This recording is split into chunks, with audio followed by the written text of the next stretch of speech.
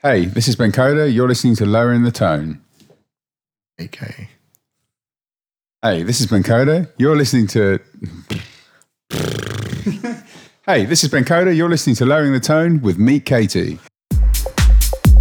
Right, episode 10. I did say I'll be picking up the pace. I'm aiming to get a show out every month until the end of the year. But please don't hold me to that. Thank you for all the great feedback from the last show, especially regarding my interview with Ben Coda. I don't think I've ever received so many emails from one episode.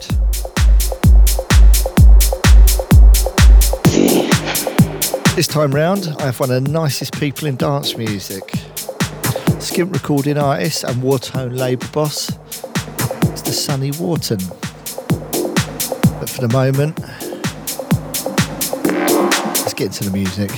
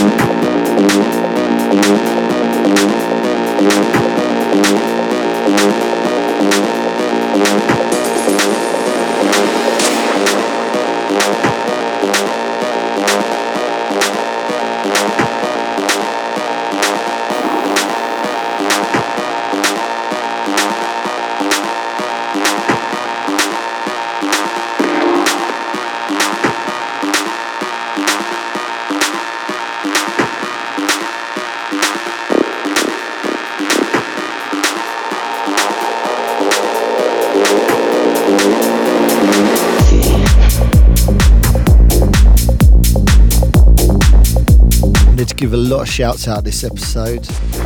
I apologise, but it is necessary. It's your donations that keep this show going. First and foremost, Daniel Williams. There's a package of records and CDs winging its way to you right now.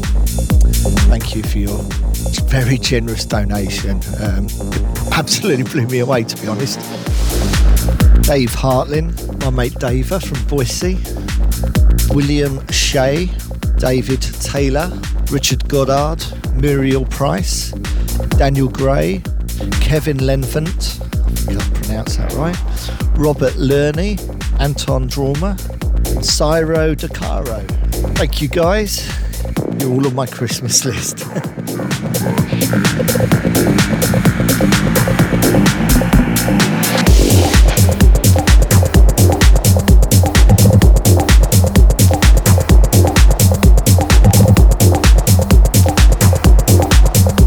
If you want to contribute anything to the show, there's lots of ways you can do it.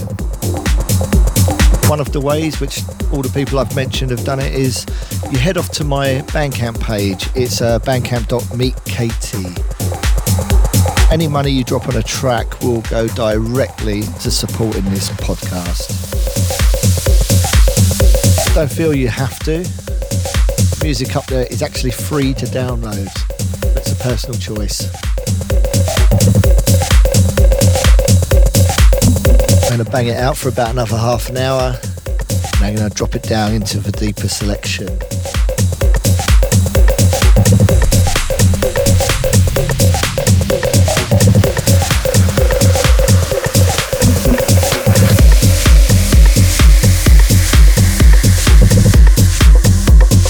You're listening to Meet Katie on Lowering the Tone.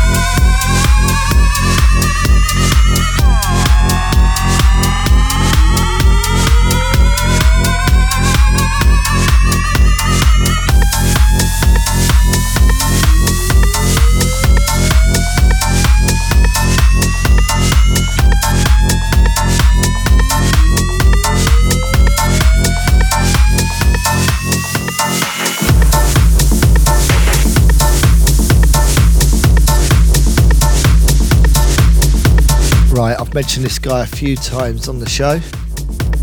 Gary Beck. He's just got such a good take on techno. Really good, high quality bumping grooves.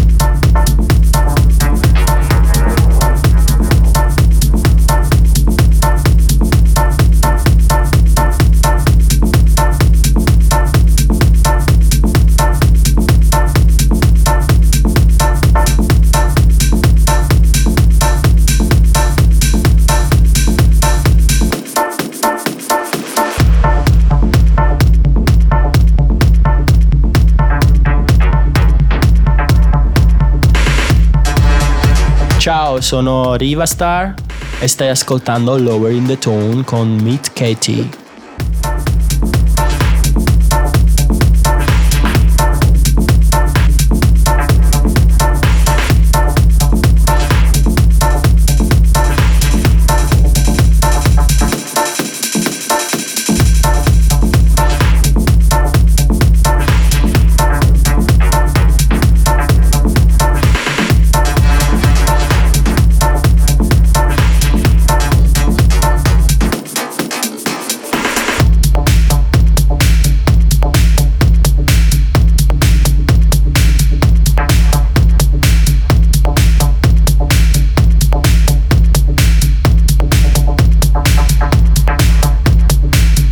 Right, don't forget, at the back end of the show, I have Sonny Walton. Well, we mentioned Dave Clark in the chat, so I thought I'd dig something out from Dave to play to you. This is his remix of I Am Clute.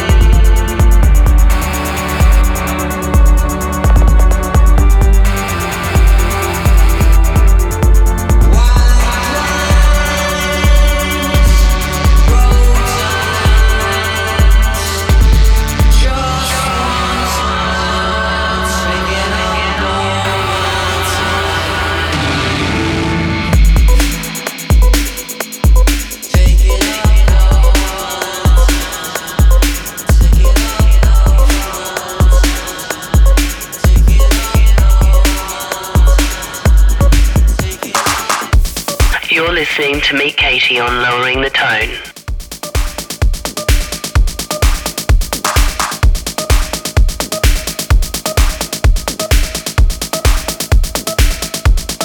Game 5. Gotta say thank you to my friend Maris Moon from Chicago for giving me this track. I love it. Possibly the heaviest thing I've played on the show.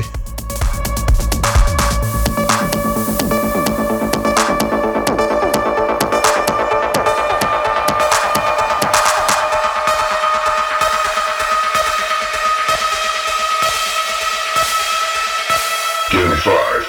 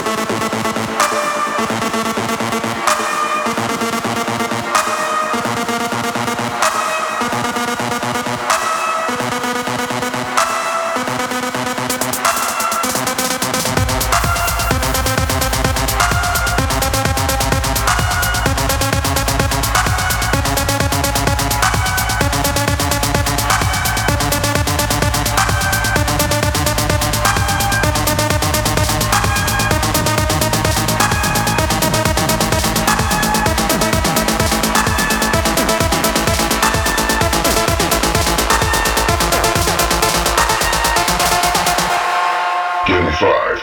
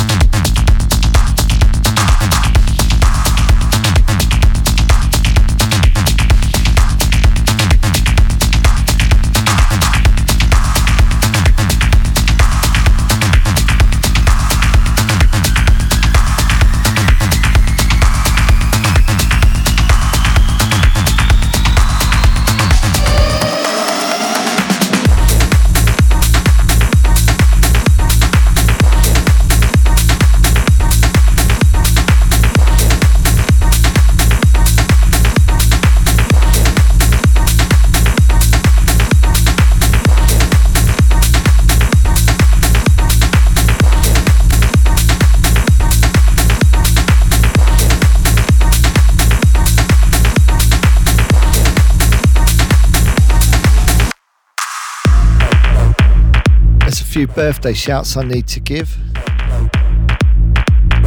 Tom Clyde, Tony Bradbury, and slightly belated Matt and Gemma Goddard. Happy birthday. Quickly, while I'm at it, a few more shouts. Catherine Allen and Nathan Lumsden, Keith Morley, Nick Turner and Thomas Tazimski. If you want a track listing to this show, you need to subscribe over at meetkatie.bandcamp, and I will mail you the track listing for this and any retrospective shows.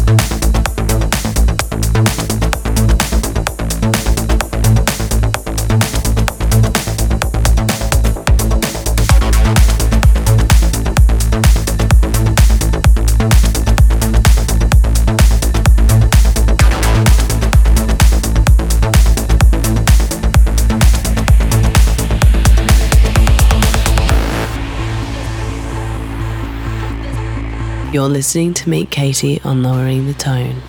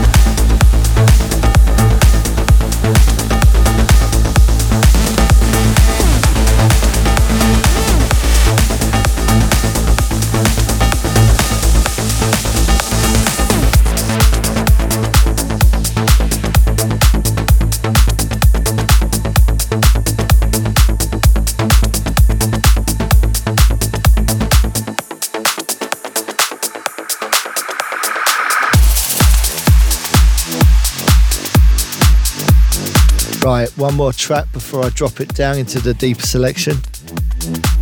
This is Ben Coda's remix of mine and Dopamine's Believe in Me. It's out on Lot 49.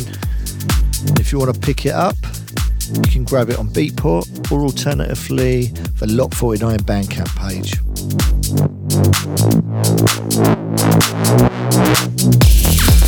You got to believe.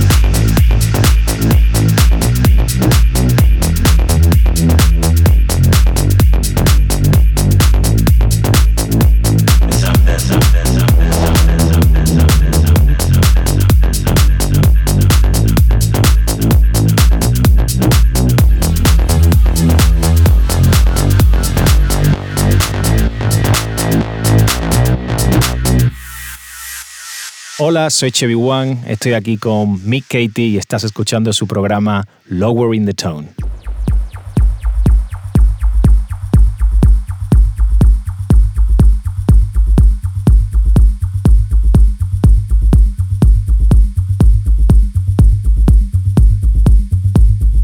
Before we drop into the deeper selection, there's a few shows I need to mention. You can catch me in Sheffield at Planet Zog on Halloween, the 31st of October. I'm going to be playing in the Dusk Till Dawn room, and that's at Night Kitchen. On the 7th of November, I'm going to be in China. I'm playing in Zhuhai, and that is Club 1520, I believe. I'm going to be playing with my friend Gordon Yu from Macau. Awesome DJ. I can't wait to catch up with him. And then on the 20th of November, I'm going to be playing the Hopper Party. That's the 3rd edition, and that's in Amsterdam at the Westerleed. I know I fucked that venue name up. With Calais Wursel, Dord Dahl, and Rare Species. Can't wait for that. All the details you can find on my Facebook page. Okay, I'm going to keep my mouth shut for a while.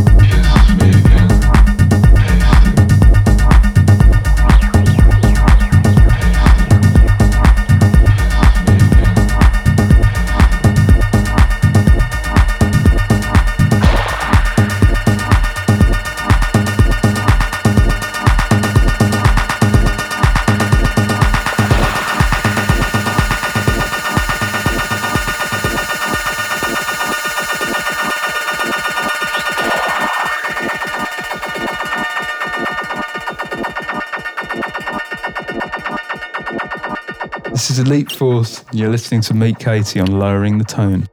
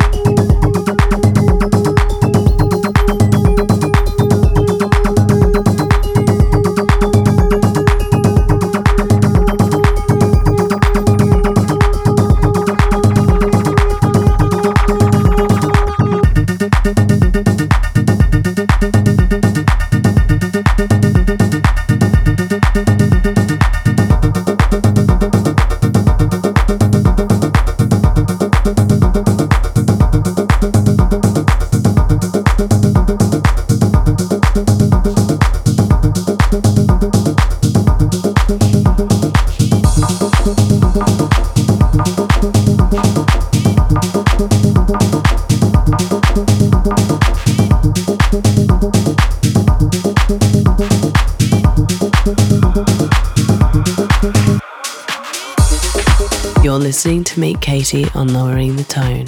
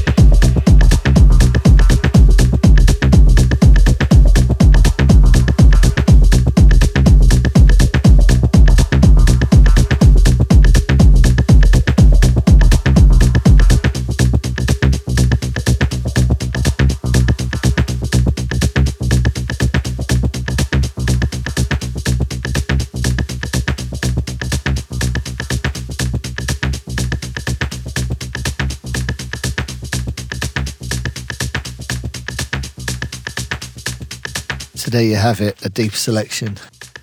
Hope you enjoyed that. Right, it's about that time. Let's get into that interview. Exclusive. Right, I'd like to welcome Sonny Wharton to my house Hello.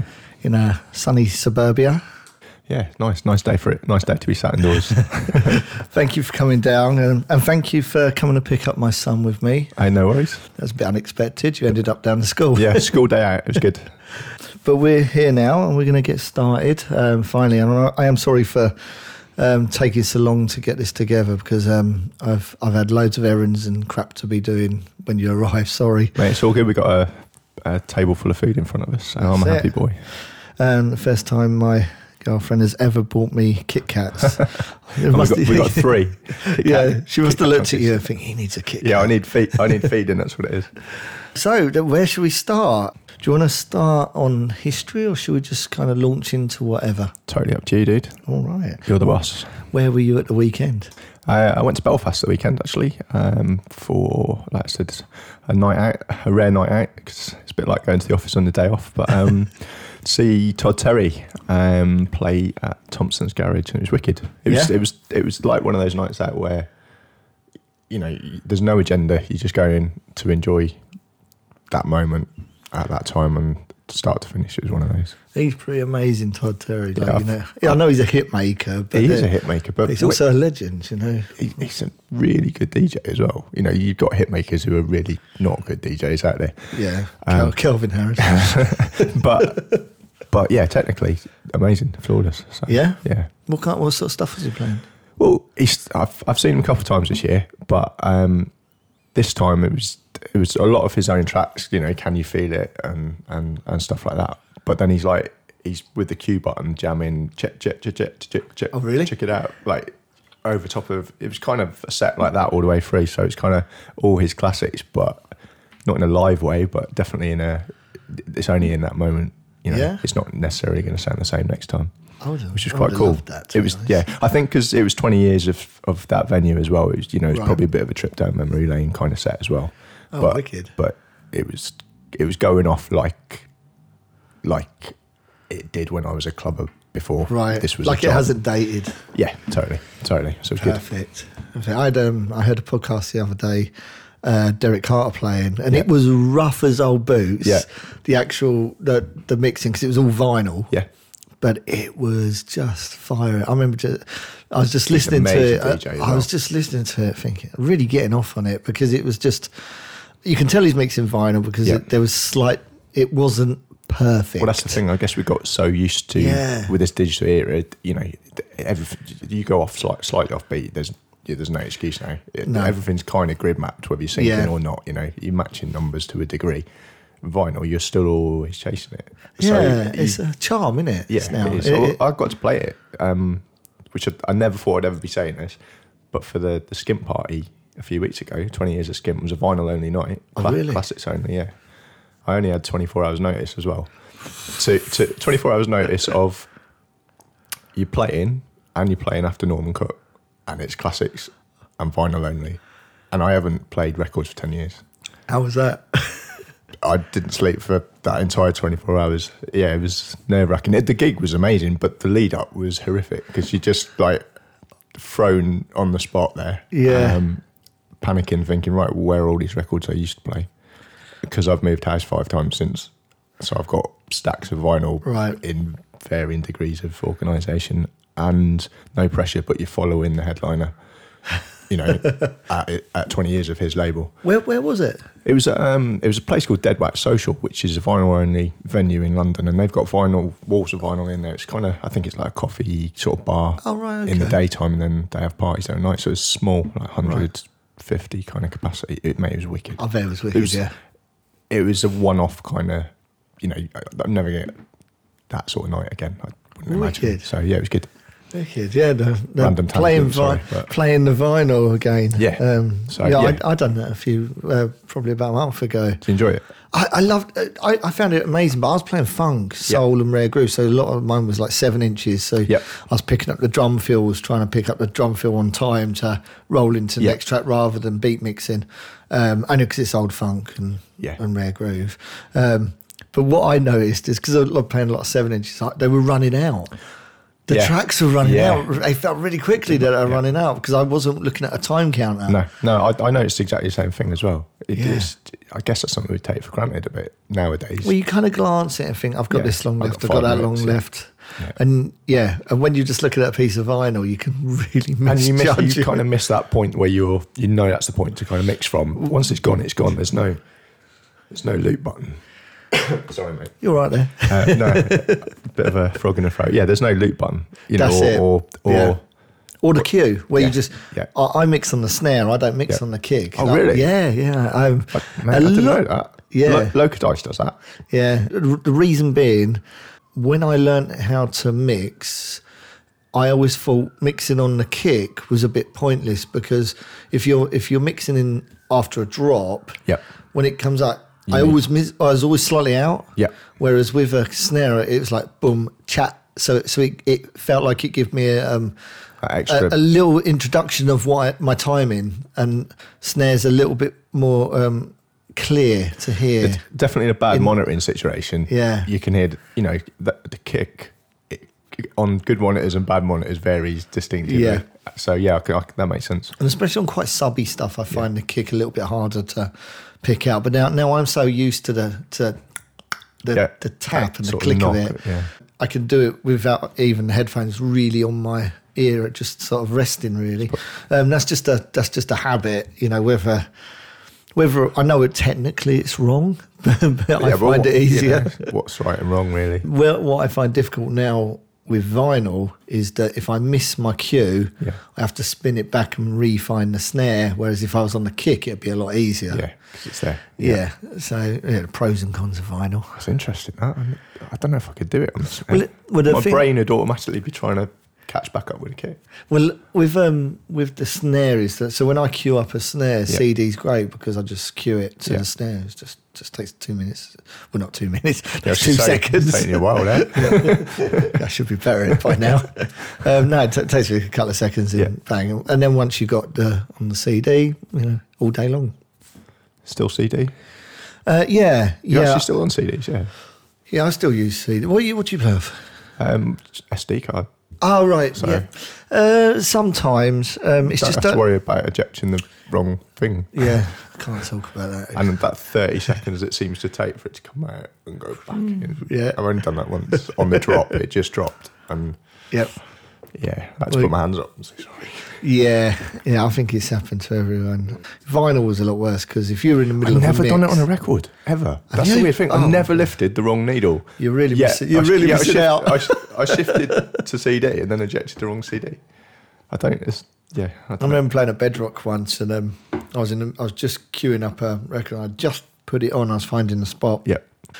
Just as I brought the fader, MC Spee, who was the MC of Terminal Head, Yep. walked past me and jogged my arm, and it went right across the whole record. It just literally went. There's no escape there, is there? No, I had to just stand there and go, oh, fuck. But then it's easy to put it back on a record where you can't put it back on a CD. Once you hit that cue button, you're back to the first bit of beats. Sadly, yeah. Yeah, Pros and cons again. exactly. I think with DJing is what works for you. You know, so you're playing off SD. Well, yeah, I mean, the transition was quite easy. I thought it scared me, and I took my Right. CDs with me the first gig. That, you know, like, is this going to work? This newfangled thing, I don't know. But I found the transition quite easy because I had a sort of foldering system that I used for how I put stuff on CDs anyway, that I was used to. So I just transferred that digitally. So I still go into essentially what would be a CD, Right. but it was a folder with those 10 tracks on. And that's kind of how it worked right for me. I like to select out of a wallet. Yeah. Old habits die hard, you know, with a vinyl thing, you know, actually flicking through. I do. That's what I do miss. And you know, when you're looking for one track specifically, you might come across another one on the way, and you're like, "I'll have that later." And that doesn't work with MP3s. No. because it's just a file name that you're ignoring because you're looking for another file name because you're literally scrolling through files. That's it, yeah. But That's the reason why. But the flip of it, because I never pre-plan a set. I'll put things in a folder like I'm probably going to play out of these 30, 40 tracks, but I'll never sort of, right, I'm starting here, finishing there, and this is Right. the track in order. I always do it on the fly. But the good thing I find with Rekordbox or whatever that you can use now is you're on that plane going to that gig. You can really try and test everything out, start to stop. You can mix two. Well, now with the new Rekordbox, you can mix 4, but you can mix 2 tracks there and then to see how they sound, see how they go, Right. whilst you're kind of almost putting together essentially a playlist. Like I said, it's a fairly loose playlist for me because Yeah. I might jump from track 1 to track 10, Right, yeah. without following a specific order. But it's great to kind of get your head in that mindset Right, yeah. before the gig rather than panicking with a CD wallet, Yep. thinking, I know I want to play a track, but I can't remember whereabouts it is. For me, anyway, it works. Yeah, kind of. I have little runs, Yeah. so I kind of link up runs. I have like couple of tracks, 2 or 3 tracks. Probably I tried know and tested ones that you know that really work, work, and then I kind of go, and then I sort of, and bridging those. and sort of link them up to where I want to go. So I know that something's a bit tougher or a bit harder, or it's going to be a little bit more accessible and not, I'm going to say light-hearted. It's not a comedy show. Comedy records, yeah. But something a little bit not so so strenuous on the dance floor. Something that's a little bit more groove based. You know, not as intense. Yeah, and it's kind of linking it up to make a set out of rather than having, you know, it's difficult. I don't know anyone who actually has a set piece. I know a lot of people. Oh, really? They do, yeah, and they will play that to the death, even if it's not working. That's their set. I've seen that happen. Wow, so many times, and how do they work out? I mean, you know, I don't know. Does it work sometimes? No, it's like occasionally it does, but I've seen it not work more times than it work. Wow, you know, and that's all they're going to play. And they won't deviate from that plan, no matter what. It's quite interesting. But often they're producers more than DJs. Right. Have you ever turned up at a club and you're just not carrying anything that's suitable, or like a misbooking, or just being in the wrong place, you know? And quite a few times. Yeah. But I always try and adapt as best I can. Obviously, you're limited to what you got, and within the music you got with you, and mentally within how far you'll stretch. Yeah.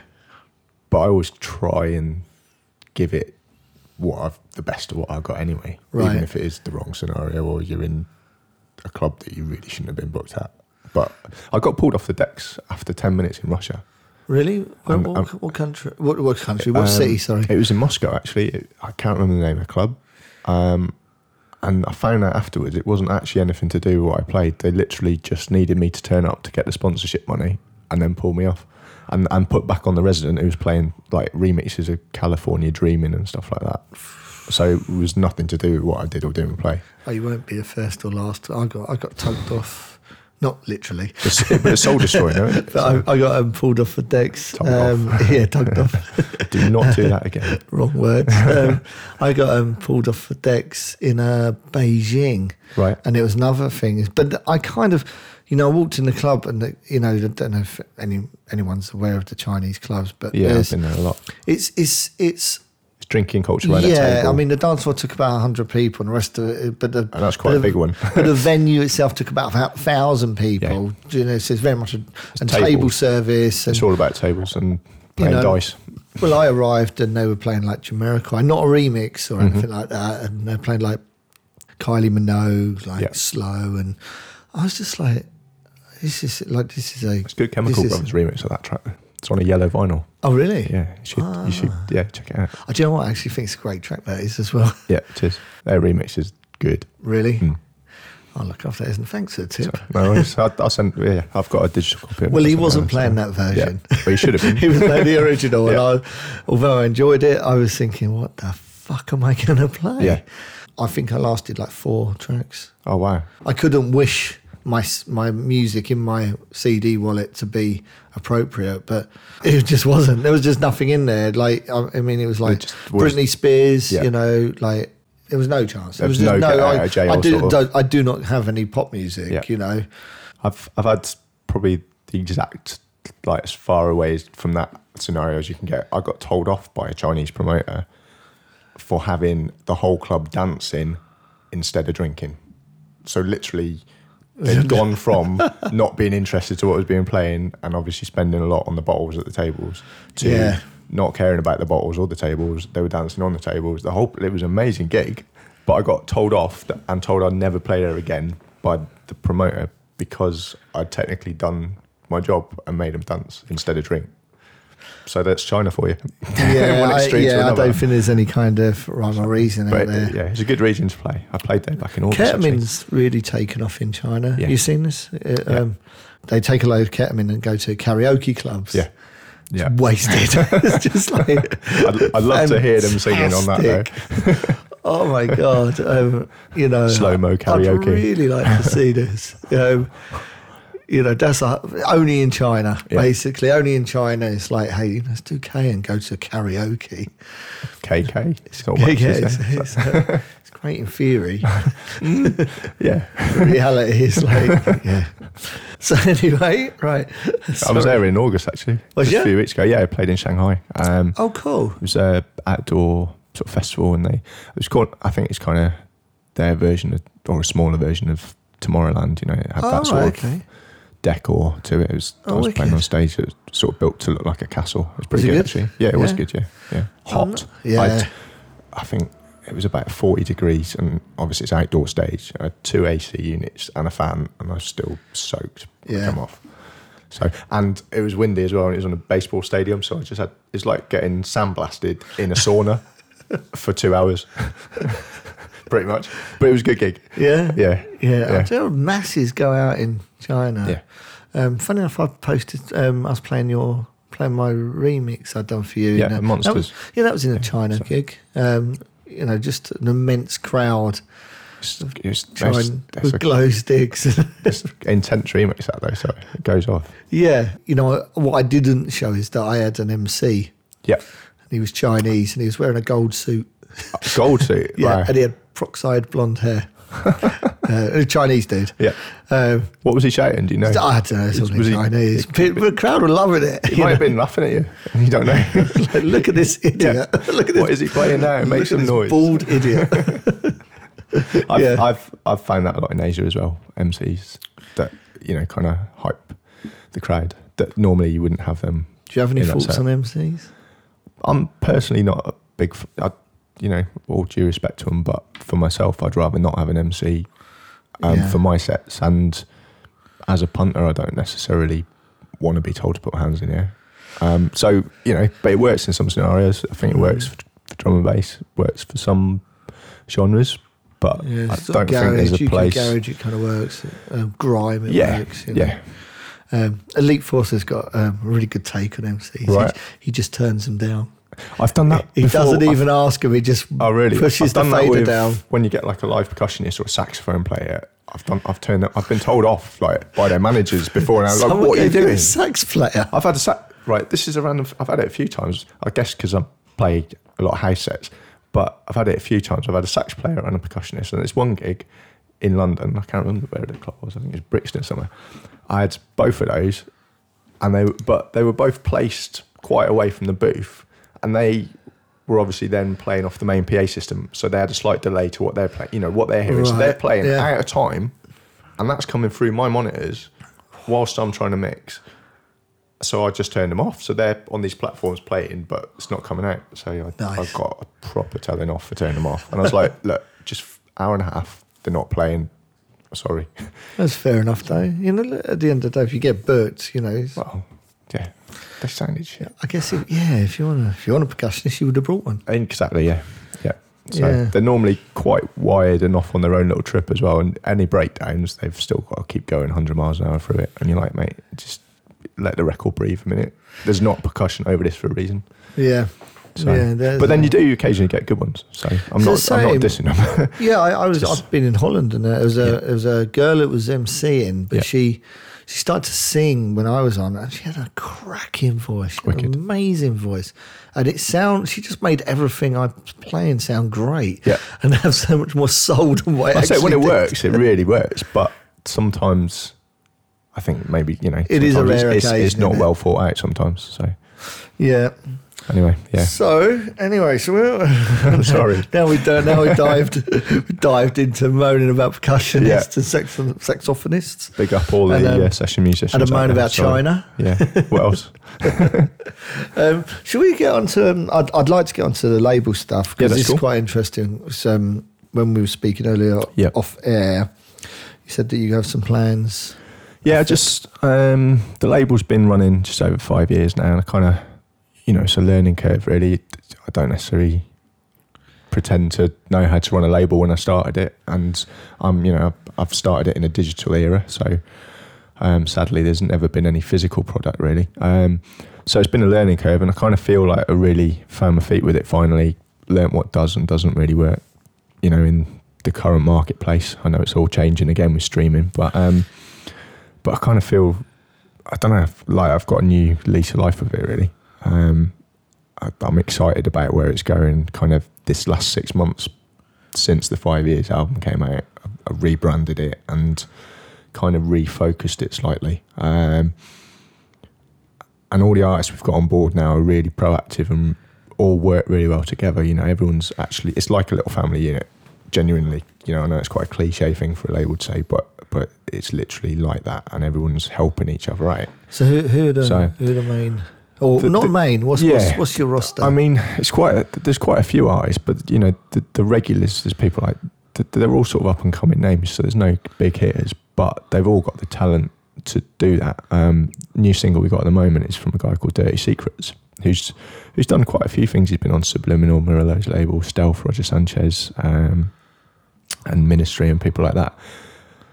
But the sort of singles he's given me this year, just the really good records, and they're quite timeless records. So I just feel like, you know, when you kind of get a good vibe about a producer and the tracks they're doing and the direction they're going with it, I feel like next year, you know, potentially could be a really good year for him. And the single we got at the moment is a cover. Do you remember Gold Tricks Tripping? I don't know if you remember that. It's Jill Scott originally, but based on that, he's done a version of that's doing really well. It's been out a week and it's gone top 10 track source already.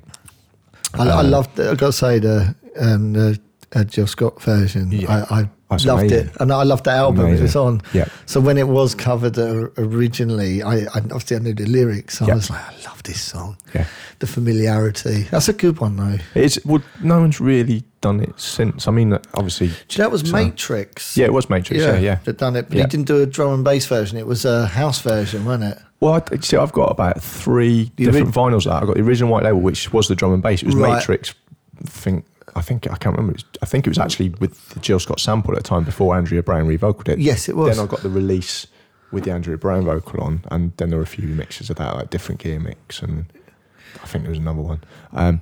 But yeah, I still remember that we original bootlegged it white label. You guys bootlegged I done a lot of good records. a break bootleg of that. Yeah, called Tripping Out. I bet it did well. Yeah, it did.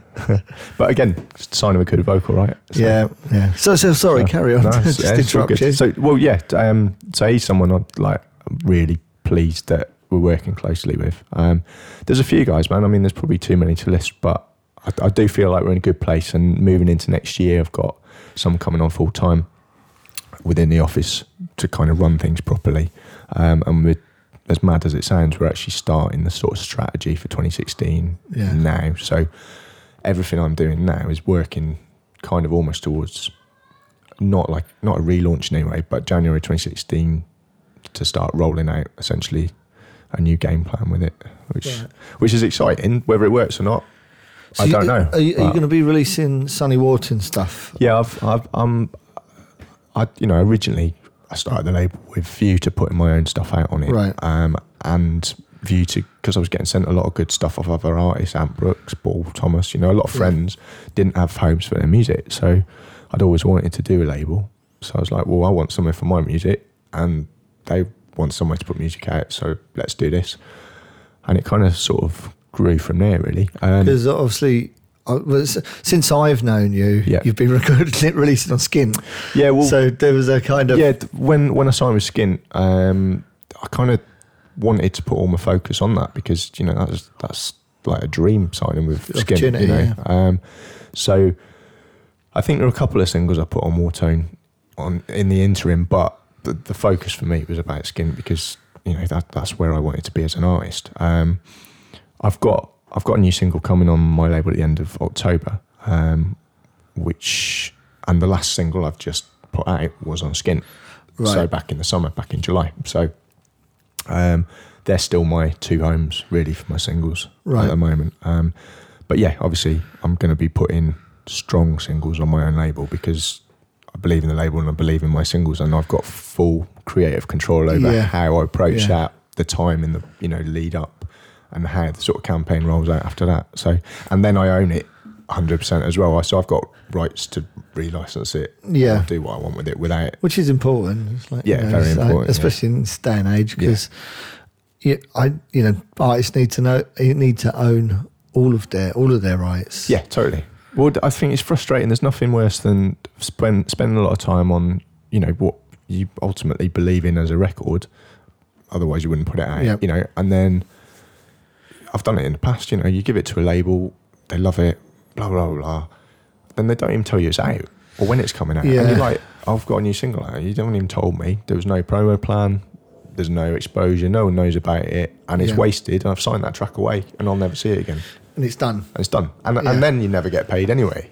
And so like within a week, it's over. So I wanted, I don't kind of, that's lessons you learn as you sort of, I guess, go along in a game. But I like retaining more control over my product now. Well, that makes sense. Yeah, I know. It makes complete sense. Yeah. Especially when it comes to licensing, you never know what's going to happen. Yeah. I mean, it's easy for, you say that with like tracks that you release, is that they can pick up licenses 5, 10, 20 years later. You know, you see it all the time. You know, it's just that you need that music to be worked. The last thing you want to do is give a label a piece of music. It kind of almost comes out, it doesn't do well, it just gets shelved. It's like you just become part of stock. Yeah, exactly. That they then sell in bulk. Yeah, you know, and never account you for anyway. So I think, I think with labels and accounting, you know, because obviously I run a label as well. I think one of the problems everyone's run into is that there's so little money involved in the digital world. Is that generating statements to tell an artist that they haven't made any money costs more money than what they've already lost. Yeah, it does. But and, you know, I'm not. You know, I won't try and go down this road too much because it's such a negative road. Or it costs you more in a bank transfer to pay them £5.20 than it does. You know, especially most of our artists are from different countries. Yeah, so that's your 15, 20 all quid. European. It's or you know, Australian. It's like for international bank transfer. Fucking nightmare. This is why stuff like Bandcamp works really well. There's a new facility on Bandcamp, and I'm not endorsed, and I'm just saying this because it's a great. A lot of artists love Bandcamp. I've not explored it massively myself yet. Would have a new facility, which is fantastic. So if you're running a label, you can allocate an artist's share of their piece of music directly to their PayPal. So the moment you get paid, it goes straight into their account, their share. And it's all in black and white, what was sold on your stats. Yeah. For a label's point of view, is that this really could be the future of selling music. Yeah. The problem is that when you put music on Beatport, this is where it gets all... I'm saying Beatport, it's like we just get accounted to from third party for all the other sites. Yeah. And there's not really the breakdown as to what and where and how. I see, there is for me. So it's down to your distributor. Yeah, but I mean, that's a drop in the Labelworks. Do you know what? I've been looking at Labelworks. I use them for promo. Honestly, man, hands down. I can't. I'm not. Again, like you're saying, Bandcamp. I'm not here to endorse them anyway. But genuinely, they are awesome.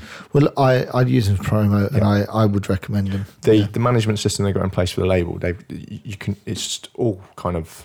You can use as much as you want. You know, it's almost like bolt-ons essentially. So if you want to use their accounting system, I think, and it's all relative to how much money you earn as a label as well. So it's like a percentage of your, quarterly statement they take out for the credit to use that accounting system. So it's pretty fair. If you're a big label, it can cost you more. If you're a small label, it can cost you less. Yeah. But the breakdown of data and stuff in that is amazing because that gets sent with the statement to the artist. So you haven't got to go adding up spreadsheets yourself or anything. Right. It's all automatically generated and sent to them. You literally just assign it to the artist, click send. Okay. And it's a no-brainer. Like, it makes accounting so easy. Right. They've got loads of little tools like that in place, but yeah. That's great. It makes, I guess that's an advantage of having a digital label in a digital world, whereas physical sales are different because you're dealing with different entities. But yeah, that's one great thing about the technology that we've got available now is there's the tools that are available with it. Well, there you go. What's it? Labelworks.com. Labelworks.com. So label-works.com, I think. Yeah, labelworks.com. Yeah, because we use them for the promo, but I have looked at them. I know that they're doing a lot of other stuff, and they are highly endorsed as it goes by other companies. Well, they've got a Richie Hawtins label, Martinus. They've got loads of people touring using them. Loads of labels using them. Yeah. Wow. Yeah. So some of the stuff they've got coming is really good as well. They've got tools. I don't know if you've seen, again, for labels. It's great. Like a demo system, which kind of works like their promo system. Again, you kind of pay for that as a bolt-on to your package, but where you can set up a demo page. People use that to submit a demo, so you don't have to worry about the SoundCloud issues or any of the other issues. Right, it's all within yeah. your management system. And again, all the contact details are there, all the files are already there, everything's all within the system. So, one upload's done. Someone submits a demo to you, you deal with it how you want. But that's another thing they've got, as well as the promo system. They've got things like SoundCloud and YouTube things. So you've got a track out, you've only uploaded it once to send to the stores, that WAV, the master file. So the file's already within the system. So you then tell it, right, I want to put a 3-minute preview. You create a 3-minute preview of SoundCloud, it sends it to SoundCloud. I want to generate a 5-minute YouTube video of it. With it, you choose where the fades are, you choose what part you're using, you choose the artwork, sends it to YouTube for you. It's all within that one system. So it saves you probably 4 days a week of manually doing it every other way. It's all that would save me Mate, a huge amount of time. After this, I'll speak to him. I was going to say, right, let's wrap this up. I've got some work to do. Yeah. No, that's awesome. We won't dwell on that too much because I had a little bit more of a negative slant because the way that we get paid by Beatport, did you know that they automatically take 10% for the MCPS? So but they don't pay that back out, do they? Or yes, is that changed? They do. They have to pay it. Like the deal that was done meant that they didn't have to pay historic. They had to start paying from a date. Right. So when does that come in this year though? Yeah. No, it's been going on for a few years. Right. So when you get accounted to, is that after the 50% that they've already taken? And also they have estimated sales, and it's never exactly you never. The estimation is always what you get paid is always lower. Always lower than what the account looks like. So you have some artists who are like, well, I want to see the Beatport sales, and you show them, and then they go, yeah, but I didn't receive that. It's like, well, that's because that's not what we received. Yeah. We can only pay you what we received. Do you know what I mean? Your share of what we received. So you end up in this is where it gets really, really awkward, and then we start I always find it with newer artists rather than established artists. Ones that have been around. False expectations, though. Yeah. I've had that. I've been there. You get a track at number 1 on Track It Down. You don't realise it's only taking, no disrespect to it, it's only taking 6 sales or something to get there. Yeah. Yes. And then you're like, where's my 200, 300 quid? You're like, mate, it hasn't sold anything. It's not like that. Yeah. So it's probably naivety, and I've been there. I've not quite realised. It's an awkward conversation because you kind of don't want to take any wind out of anyone's sails by saying, look, that didn't take much to get there. Yeah. I know. And I guess the idea is to exploit that position yourself rather than thinking that the label needs to make the money out of sales. But if you're a DJ producer, once you start getting chart positions, it's down to you to exploit what you've achieved from that, because a top 10 track should equate to maybe at least a show. Do you know what I mean? So if you're charging, I don't know, £500 to £1,000 or whatever, then all of a sudden that track was worth doing. Yeah, totally. Do you know what I mean? Well, essentially, as sad as it is, you make tracks. It's the exact opposite of what the model was, but you make tracks to do gigs now. Yeah. You used to do gigs to sell the album, or that was the old sort of music. Yeah, the template. Yeah. But now you make an album to do a tour. Yeah. So, you've got to utilise that chart position, and that's where the numbers game sadly takes over, I think. I know. So it's especially when it's always been manipulated from the dawn of time with the music industry, but it's more. It's a bigger business now in our scene, I think, for the manipulation. So, and that's kind of owned and dominated by about 3 or 4 big labels. It is interesting. If you don't mind, I don't mind happy just kind of shooting the breeze over this stuff, because I noticed on the last podcast when I was chatting to Ben Coda, I got a lot of feedback when we were talking about manipulation of social media and kind of what it meant and what the point of it was. I got to be honest, I was pretty drunk while we were discussing it. And don't worry. I haven't listened back to all of it because I'm a little bit ashamed. I listened to it, man. It's all good. But there's like you say, there's a few people dominating Yeah. the music, the dance music scene. Yeah. You know, I use an example. Is one of them being Spinning. Yeah. Now, they need to kind of maintain that level of success regardless. Maybe they do have a machine that means that anyone can put out music through that machine and hit high chart positions. Maybe they do. I would find it hard to believe how accurate that machine is working, that they're always top 10. I think the infrastructure they've got in place now, they are in that position to do it. No. Really? No, yeah. You know, obviously the names come through Yeah. and smash it. Yeah, obviously they have a big fan base, and Spinning fan base must be insane. I think, I don't know what the stats are, but their YouTube channel recently it hit like a record number of subscribers, like ridiculous amount for a dance music label, like stupidly ridiculous high. I just can't remember what the figures were. Because it's not pop music. I know some of it's poppy, but it's not. It's not like chart music, really. I know some of it. Some of it kind of touches on it, but you don't hear Spinning records on daytime Radio 1. No, but some of those tracks are then relicensed, and they are on daytime Radio 1.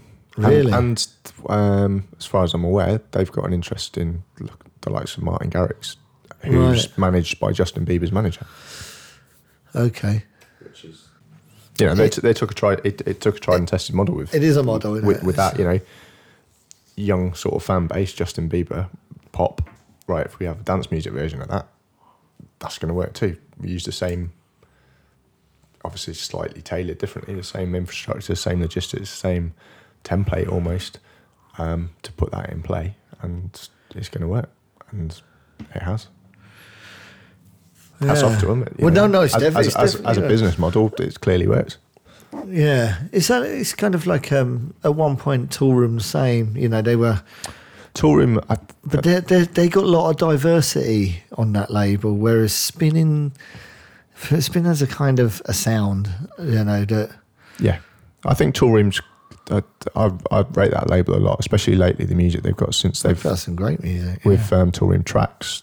The direction Matt Small has taken with that is awesome. Yeah, you know, it's just good techno kind of that sort of sound. And then I think that's allowed them to sort of free up the main side of the label for, you know, they've gone very housey with the main sort of, you know, Toolroom itself, and the Tracks has gone more sort of techie, which is how it always used to be when it first started. Yeah. But I think when EDM came along, a lot of labels probably had to find their feet a little bit during, you know, a couple of years and sort of work out the direction where everything was going. A lot of artists had to as well. Well, it really shook things up, didn't it? Yeah, definitely. You know, that became that dominant, powerful player musically that took over everything. I'm saying EDM in a loose word, you know, that what we're kind of calling.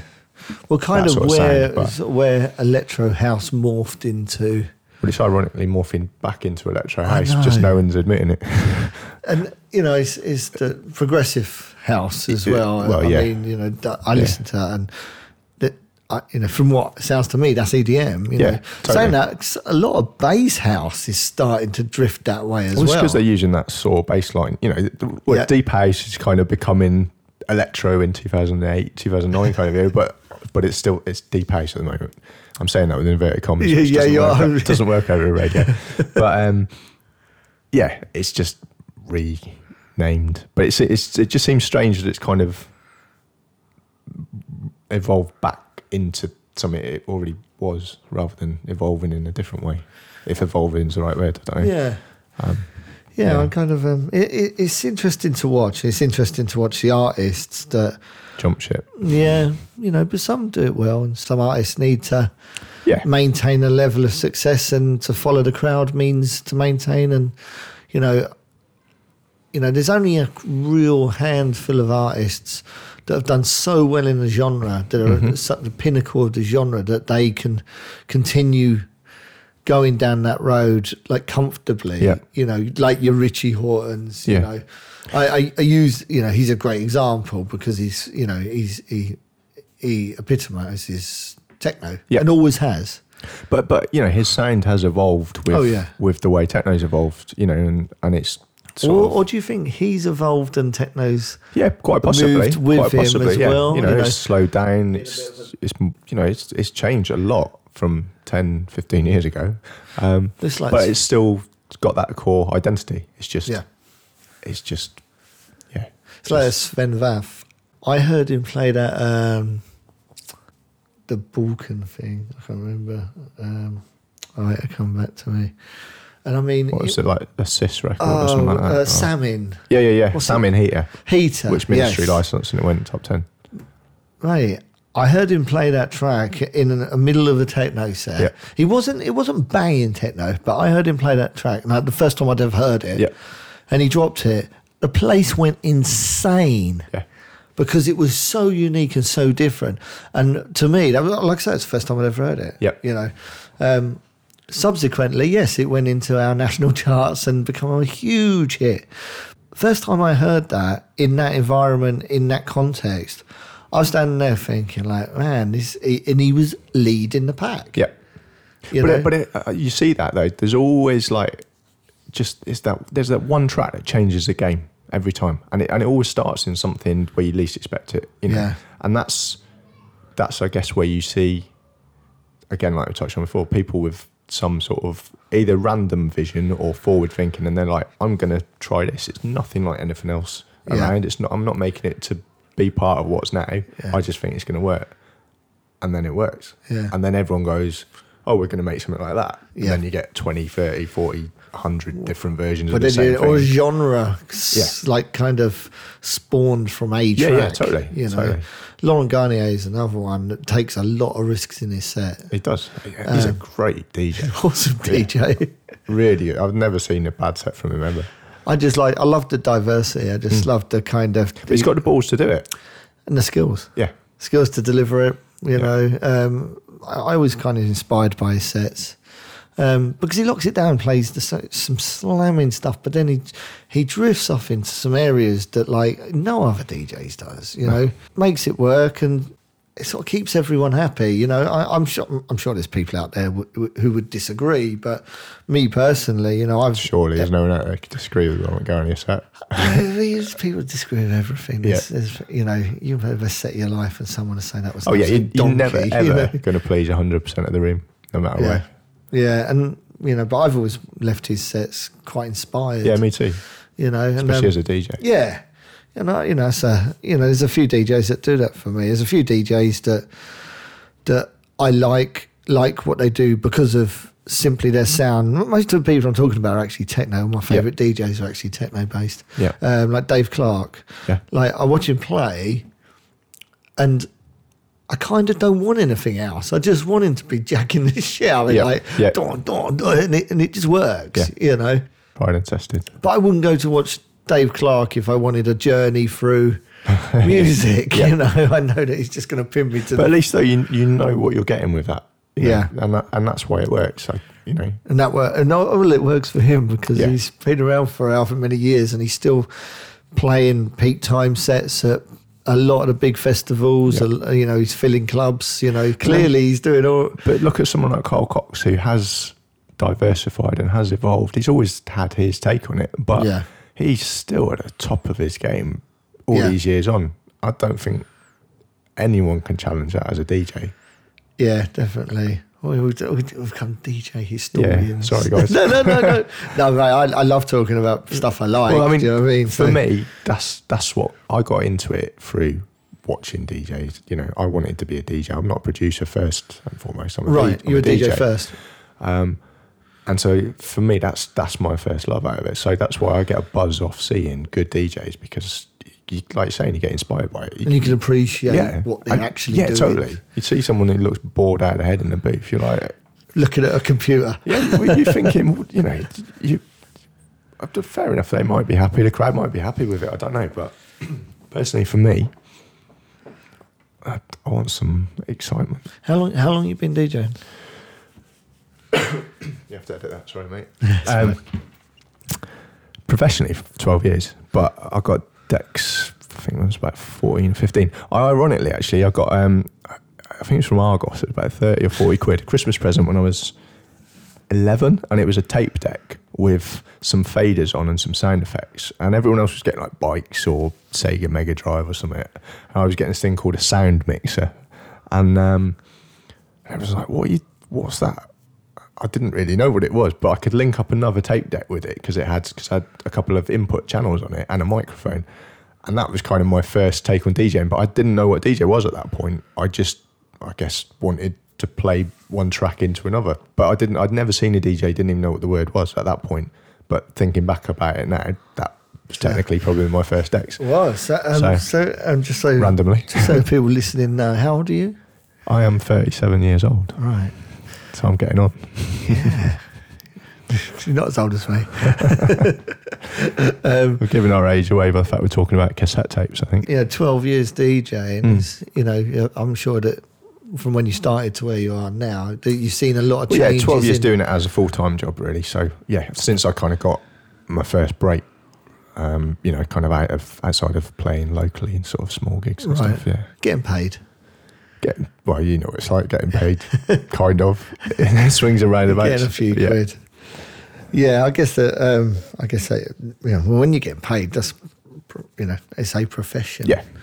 Up to that point, I guess it's a hobby.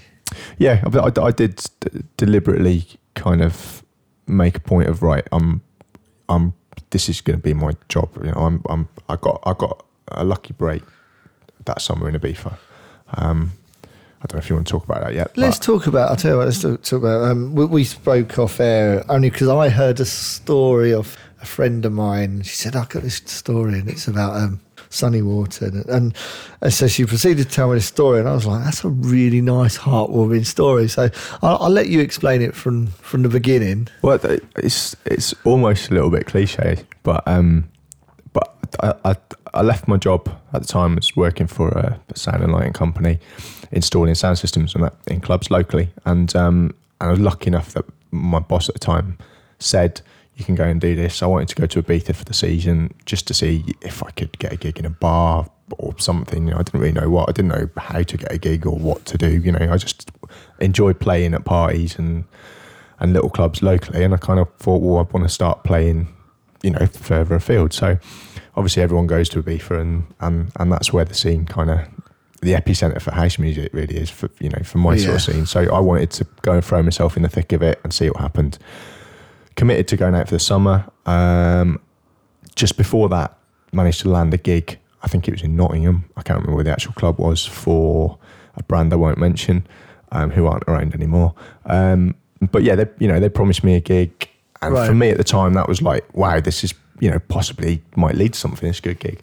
I was like, well, I'm going out to Ibiza, so it's going to cost me, I'm going to have to buy a flight back from Ibiza to come and do it. And then, is that all right? Are you okay to sort that out? Yeah, we'll pay the flight, no problem. Brilliant, I've got this great gig, blah, blah, blah. Arranged for all my friends to come, so, there's 20, 30 mates all come into this all-day event. We got there, waited around all day, got messed around. Most of them had to, all pay to get in. I had to beg and plead to actually get to play. Got to play for about half an hour, just kind of to my mates. Got really messed around by the promoter, told I'm not getting any money. And then, depressingly, I'm like, big anticlimax, I've been promised this, didn't work out. So I'm sitting, anyway, cut that story short, I'm sitting in the airport to catch my flight back to Ibiza for the rest of the summer. I was only 2 weeks in to getting there.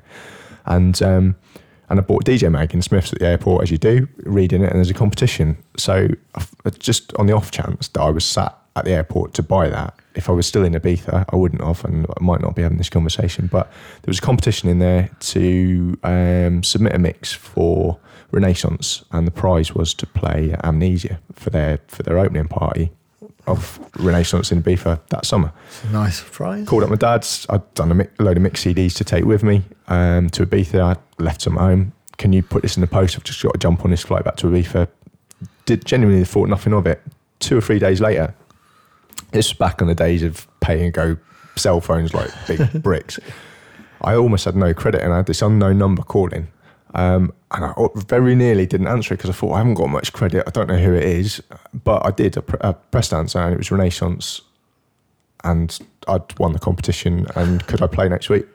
And that gave me my springboard, so randomly putting yourself in that place at that time, and the fact I was in Ibiza already, I think helped lead on how to was the the fact that I show? play.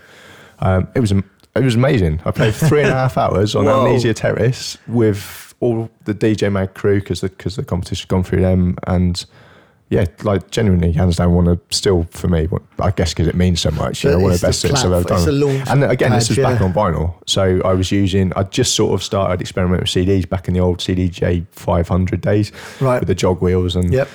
But so I was in an element because I had a DJ booth with 2 CDJs, 3 decks, you know, so I was really getting to kind of explore, I guess, throwing yourself into the deep end. What you can do as a what you DJ, can do as a DJ in front of a big crowd. in the best kind of scenario possible. So, yeah, so with that kind of inspired me then to follow in that summer to kind of give it all or nothing. I was like, right, well, if I'm going to do this as a job, not that I knew how to do it or turn it into, you know, it's a business essentially, how to do that, I need to give it every moment I've got. So I can't have a day job. I've got to do this. And I wasn't in a financial situation to be able to do that. I'm not from a rich family or anything. I just felt that I've got to give it everything I've got. So that's where I drew the line under, you know, working for a company full time to I'm going to do this full time. And hopefully I haven't really looked back. See, it's kind of an inspirational story, I guess. Because maybe, yeah. If you don't try, you're never going to know. That's totally. You know, it's better to kind of try worst and case fail scenario. rather You know, than I wanted to go out to Beaver and see what happened. Worst case scenario, I'll come back and get a job again. But at least I know that it wasn't meant to be, or it wasn't going to work out.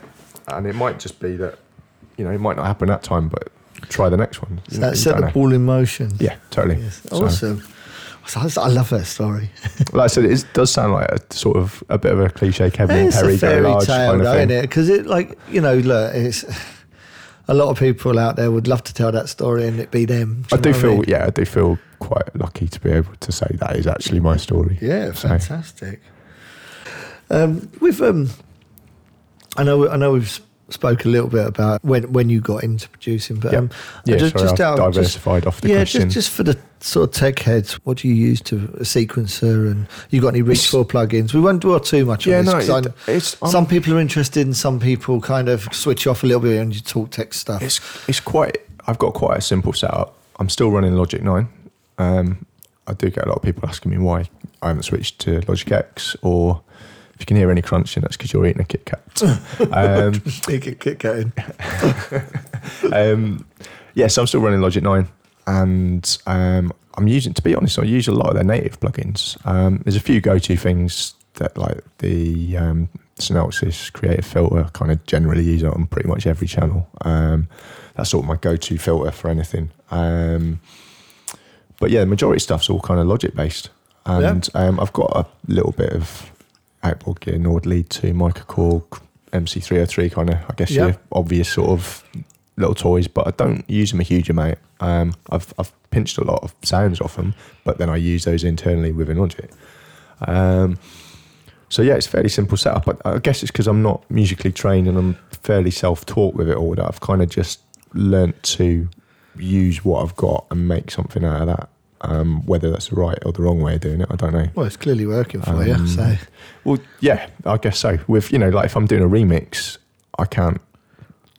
I'd love to be able to, but I couldn't go, right, that's in E major or, you know, F sharp. I put the original through mixed in key. It tells me what key it's in, and then through the art of Google, obviously I've kind of, having done it a million times now, know pretty much what keys are in, right? You know, what notes are in what key and stuff. But yeah, by kind of using those tools, that then tells, you know, allows me to know, right, I can use these keys in this scale, and these will harmonically work with these.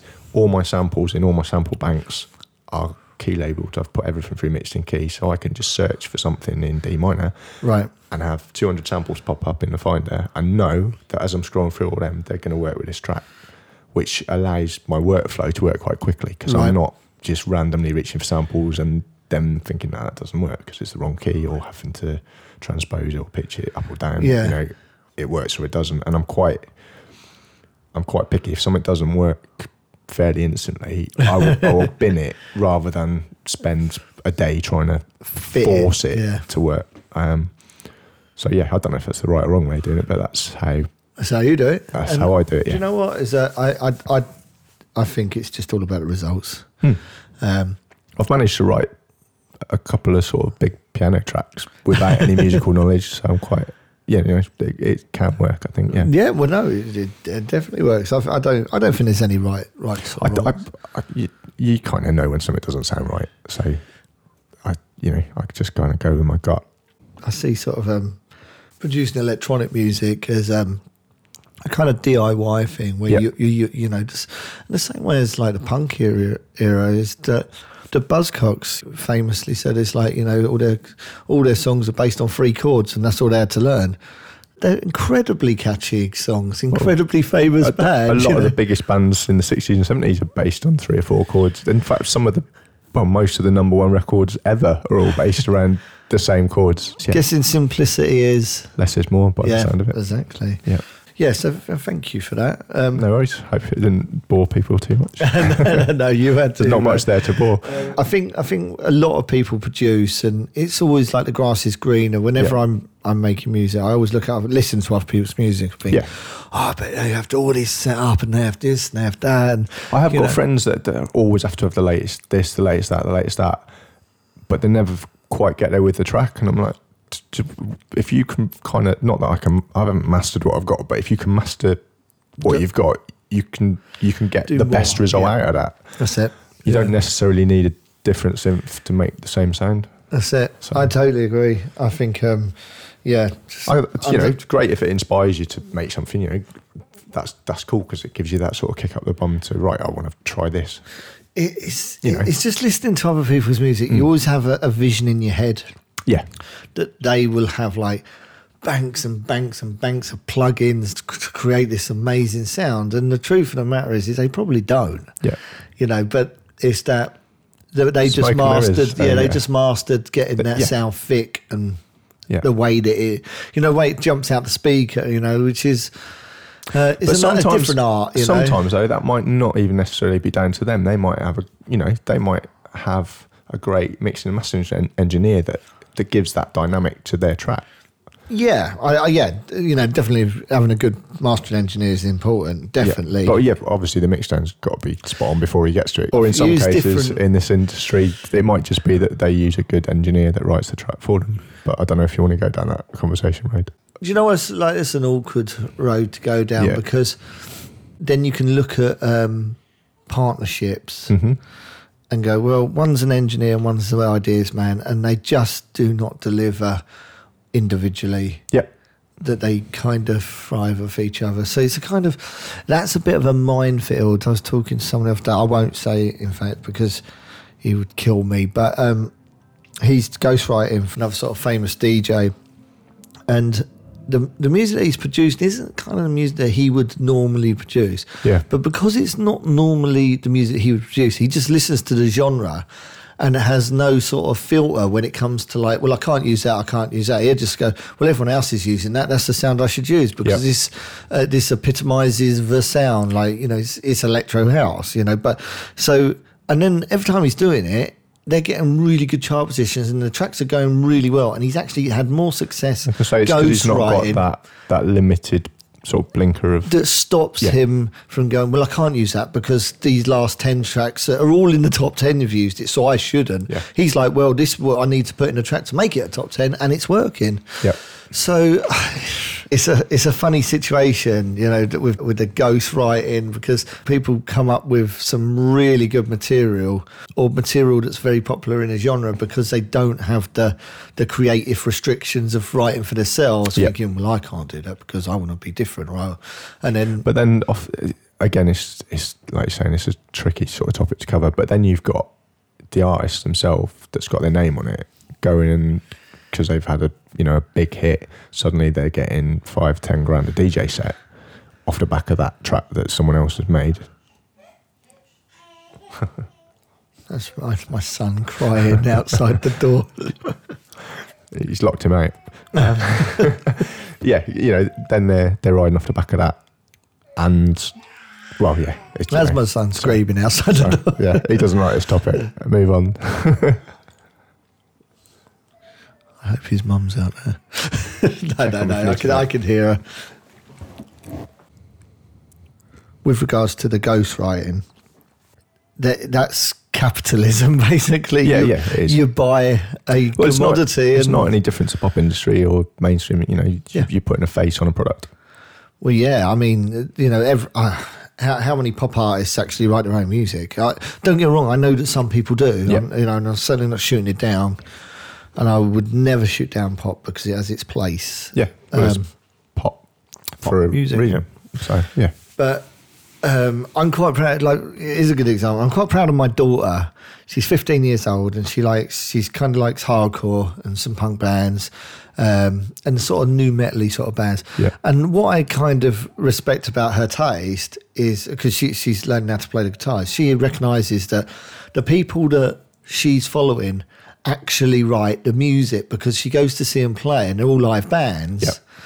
And that's a far cry from a lot of EDM artists. I would be more upset if she was, I'd be more upset if she was into David Guetta or Avicii, or I use them as examples. Maybe the more obvious sort of go-to names. Yeah, the big names within the genre, Bob Sinclair or whatever. But I would be like, well, do you know much about the sound? Whereas with the punk bands, it's quite honest music. And it's quite raw. And she shows me like YouTube clips of them at rehearsals and learning songs and running through songs, and it's like it's very real. Yeah. I think with the electronic scene, we don't really know how real it is or how I think fake, it's because it's become. Obviously it's gone through phases and it's been big and it's come down again. But it's in that big capitalist boom again, where it's big money for big businesses. It's controlled by them, understandably, because that's where their interests lie. They want to make as much money out of it as possible. So we're ultimately, in general, the end consumer of a factory product. That's right. And the likes of us are trying to compete with those big brands on the shelves of that EDM supermarket, if that makes sense. Yeah, Beatport. And what shelves do we go on? Yeah. Like we touched on before with genres. What box do you sit in, and are you even going to get seen there? Where do you actually see yourself in the marketplace? I do struggle with it. I'm a house DJ and producer in a general way, right? Because sometimes I'm more techie, sometimes I'm more, I don't know, more accessible maybe. I don't really know. But it's most of my music's generally 4/4 based, so that's why I class it as house. But I couldn't really pigeonhole it because something I make might be darker or more even borderline, sort of techno or tech house. But the flip side, I might make something a bit more upbeat and feel good. So I don't know. That might be my downfall. I sit on the fence somewhere, maybe. It's uncomfortable that the way that the genres work now. Well, I don't like. It would be best if there was less. If there was less genres. Yeah, it would. So there would the segregation between deep house, tech house. But techno is kind of, I understand everything needs a place, and you need to be able to package a product to sell it, so people know what they're buying. But I just like good music, whatever I perceive good music to be, and I don't care what label it's got. I like a track or I don't like a track, whether that's a breaks track, a drum and bass track, some chill out or whatever, or a pop record. I don't think of it like that's a pop record. I can't like that because it's pop, or that's that's an indie band. I can't like them because they play guitars and I'm an electronic dance artist. If I'm even that, I don't know. I just like a good track, and as a DJ or as a producer, if I want to make a track and my gut's saying do this with it, I'm just following that. I'm not thinking what genre am I going to put that on Beatport when I sell it. I'm just thinking, piano line might work on that. I'll do that. And then it turns into that, or the snare roll is going to really build that up and take it real dark and, like in the exact opposite direction. I'm just going with what feels right to me. And the same with when I'm DJing. If I like a record and I feel like it's going to work at that moment in time, I want to be able to play it rather than someone say, you dropped a breaks track in a house set. Yeah. And I've seen people get shot down for that. And I'm like, but it was going off. Yeah. So there'll always be someone, like you said earlier, there'll always be someone in the room that is just not feeling. And I understand, there's a right time, right place. You wouldn't do that in a warm-up set. You wouldn't, you can only do that at certain points certain points in time. But I feel like we're a bit forced into a corner sometimes, and that's not necessarily a good thing for things to evolve, because back to kind of what you're saying with Sven Vath, if he hadn't dropped that track in that scenario when you wouldn't expect it, it might not have had the same effect. So it needs more people to be doing that. You need more people to take that chance or to say, right, well, I shouldn't necessarily be playing this, but it's going to work. Or not be scared, Not be scared. Do you reckon Sven Vath sits there and just thinks, I'm fucking Sven Vath, I'm going to play whatever the fuck I want? He probably does. I hope he does. But that would make me happy. Of all the people, I think he's earned the right to be able to do that. Exactly. So, and if he carries on doing stuff like that, which I'm sure he will, because that's obviously in his DNA as a DJ, of not being worried. Yeah. Of not being... Yeah, but then you got the flip side of that. You got Steve Aoki playing fucking Titanic. Sorry for swearing, but that's what makes you feel like. And he might... I don't know him, and I'm sure he's the same guy. He might be doing that purely for his own amusement, but you're in a position where you can really change the game if you want to. You don't have to do that. You could, if you want to be outlandish, drop something really classic or something really fucking mind blowing that's gonna give something to everyone. You got a stadium full of kids that only know the Beatport top 100, or well, probably top 10 because everyone's playing the same 10 records. But you've got a chance to blow their mind with something that might allow them to explore a whole different genre. Well, yeah. Why the fuck do you drop Celine Dion? Maybe once for a joke, cool, but he's been doing it all summer. All summer. Yeah, I don't. Anyway, like I said, I don't have the same kind of respect for Steve Aoki as well. No. I wanted to give you like a polar opposite example of absolute polar opposite. Like Sven Vath is at one complete end of the spectrum, Steve Aoki, and they're both they've got their places and respect for that. But because they've got those platforms at whatever level of coolness you are on, I feel like they've got a certain responsibility to at least try and push the envelope a bit in a good way. Who have you? Can you think of any DJs that you've heard that kind of surprised you with what they draw? I've got a few I can mention, but I agree with you. And why not? Why not? You're in a position you can do something. Then why not? The only thing is that I think Steve Aoki's he is a polar opposite, but then in the same breath, I think everyone would agree that that.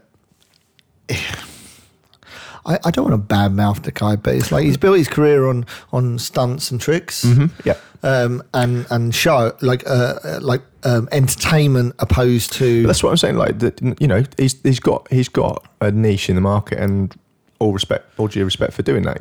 He's spotted a gap that works for him in a commercial environment, and he's milking that very well.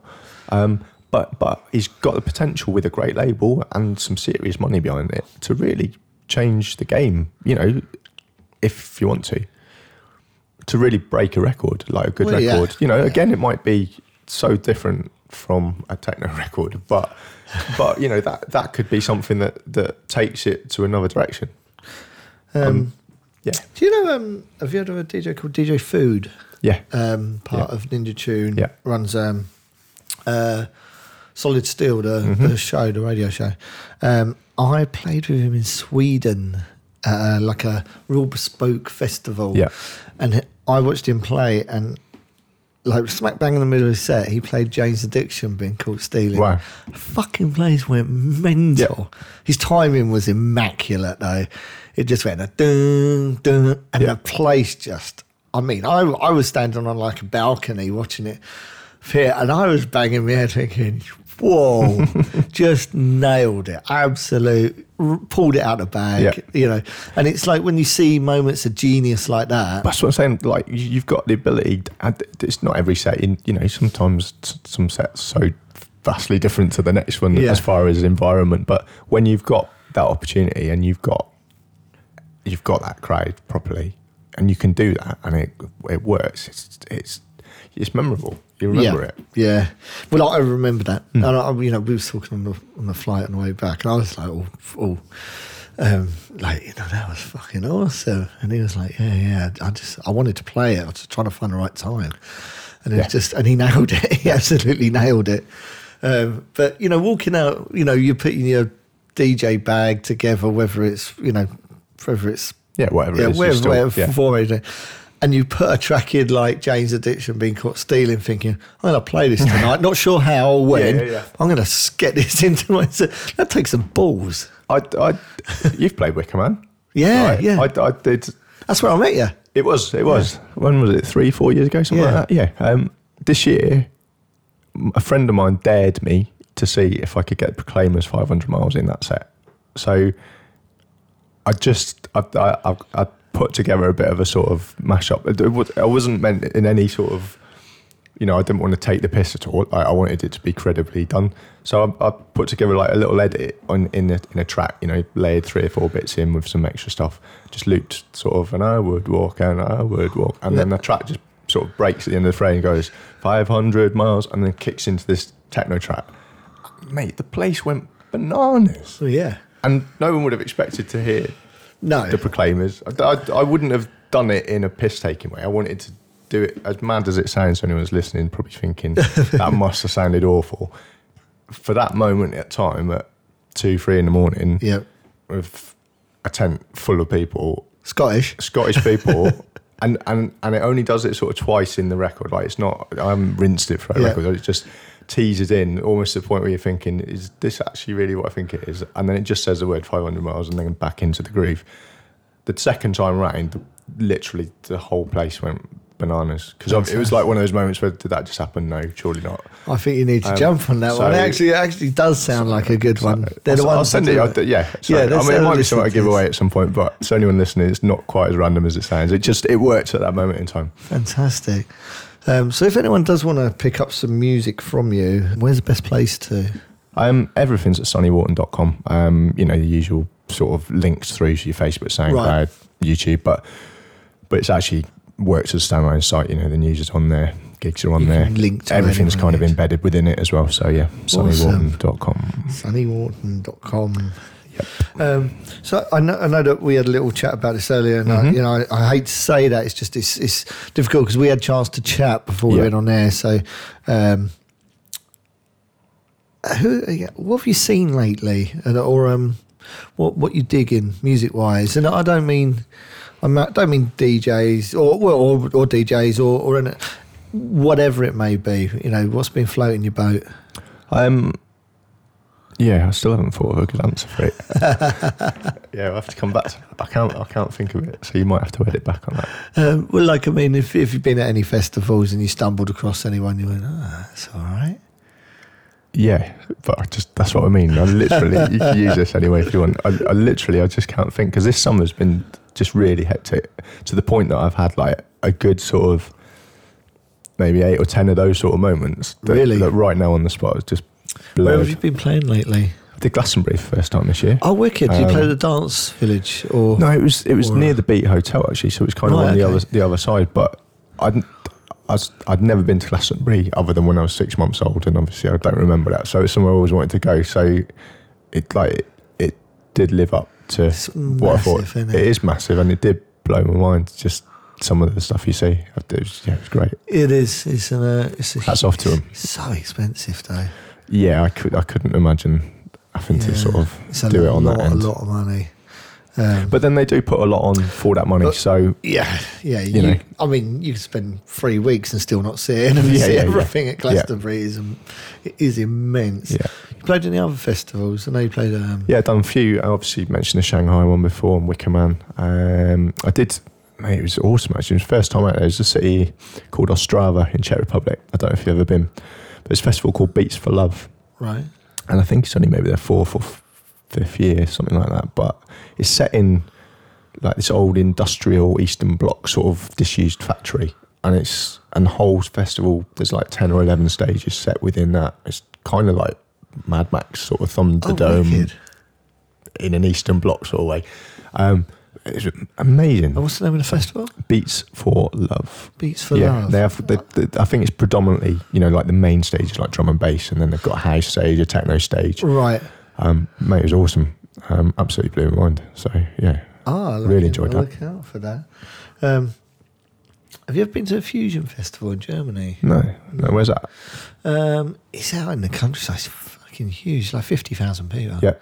And the same. It's about, I don't know how many stages. It's an old disused. I think it's a Russian airfield. Yeah. So it's got all these bunkers. Right. But the bunkers are like they're like a garage for airplanes. Yeah. So they're fucking huge. Yeah. And each of those, there must be So like underground hangars. Yeah, like underground hangars. But so it starts on like sort of normal kind of walking around level, and then it goes underground to the point where you can park an aeroplane underground and it can't be seen. What? Huge. And I think there's 11 or 12 of those hangars. Mate, that sounds amazing. It's a really good festival. For some reason, I don't know why I would have thought this would have been the kind of festival you would have been playing at. I'd like to, by the sound of that. Yeah, check it out. It's called the Fusion Festival. It's, Cool. I played a few years back on the Tracer stage. Yeah. And it was immense. Yeah, Immense. sounds good. Highly recommended. I'm sure anyone from Germany who's listening thinking, I know what you're talking about. but a lot of art and stuff there. It was quite Brilliant. interesting. The venue sounds amazing. It just sounds really unique. It's very unique. I think it's been going for a while now. I think he's a bit of an institution out there. Sort of like, understandably though, by the sound of it. yeah, like Boomtown here. Yeah. It's a big ass festival. That's quite established now. Yeah. Anywhere else? The European festivals, they're interesting places to go. Yeah. I know that. Like, if you're American, you're listening, and we're both English, thinking, well, you're European, but we're kind of on an island. So when We're on an island when that you say rains a lot as well. European, yeah, right, yeah. So our festivals are generally quite muddy and raucous. So when we talk about Europe, I think we mean mainland Europe. Yeah. So don't think that we're trying to distance ourselves from Europe. We're just it's just the way that we refer to Getting it. into politics. Yeah, Jesus. Step away. Is there anything else in Europe that you've come across that's interesting? No, Been a Kazantip? I've always wanted to go there. Yeah, I think Always wanted to go it's there. a bit up in the air at the moment. Oh, is it? There's civil bloody war going Yeah, on. well, yeah, quite understandably. But it just look. I've only ever seen like footage from it, and it just looks. Yeah, it's pretty awesome. amazing. So, have you It's played huge. that? Yeah. I played about 4 years ago. Played the main stage with Stanton's, Oh, wow. Hybrids. I can't remember who else. But yeah, we played the main That's good. stage. It was awesome. It was huge, massive. And it's right on the beach. Yeah, well, that's Yeah. a winning It's formula. really, right isn't on it? the beach. I mean, So- like the beach is like, you can walk off the stage area right into the sea. Wow. It's there. It's Wow. right there. And they have a lot of stages. And I think as one shuts down, another one's allowed to start up. And I think there's this rotation thing going on. So it's Yeah. always moving and stuff's moving up, moving down. I filmed Marco Bailey playing there. How was that? Fucking He kicked the smashes shit. it. He kicked the shit out of it. Yeah, It was I bet, so I bet.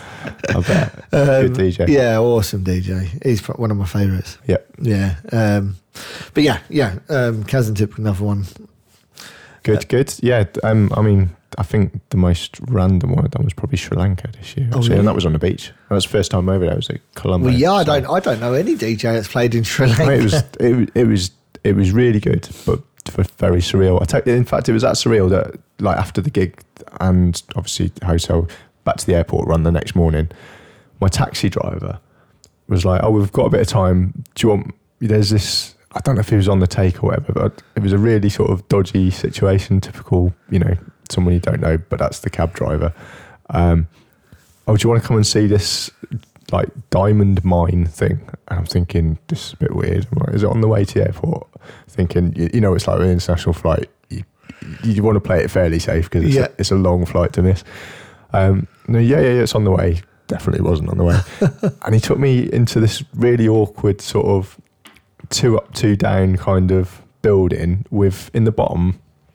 It shows you. I don't know why I'm going off on this tip, but anyway. No, I want to. It shows you this sort of random mine of of how, you know, they mined the rocks and sort of examples of the type of tools and stuff. And like, that's what he'd sold it to me on. I'll come and see a bit of history about, you know, where they got all these, the gemstones and stuff from.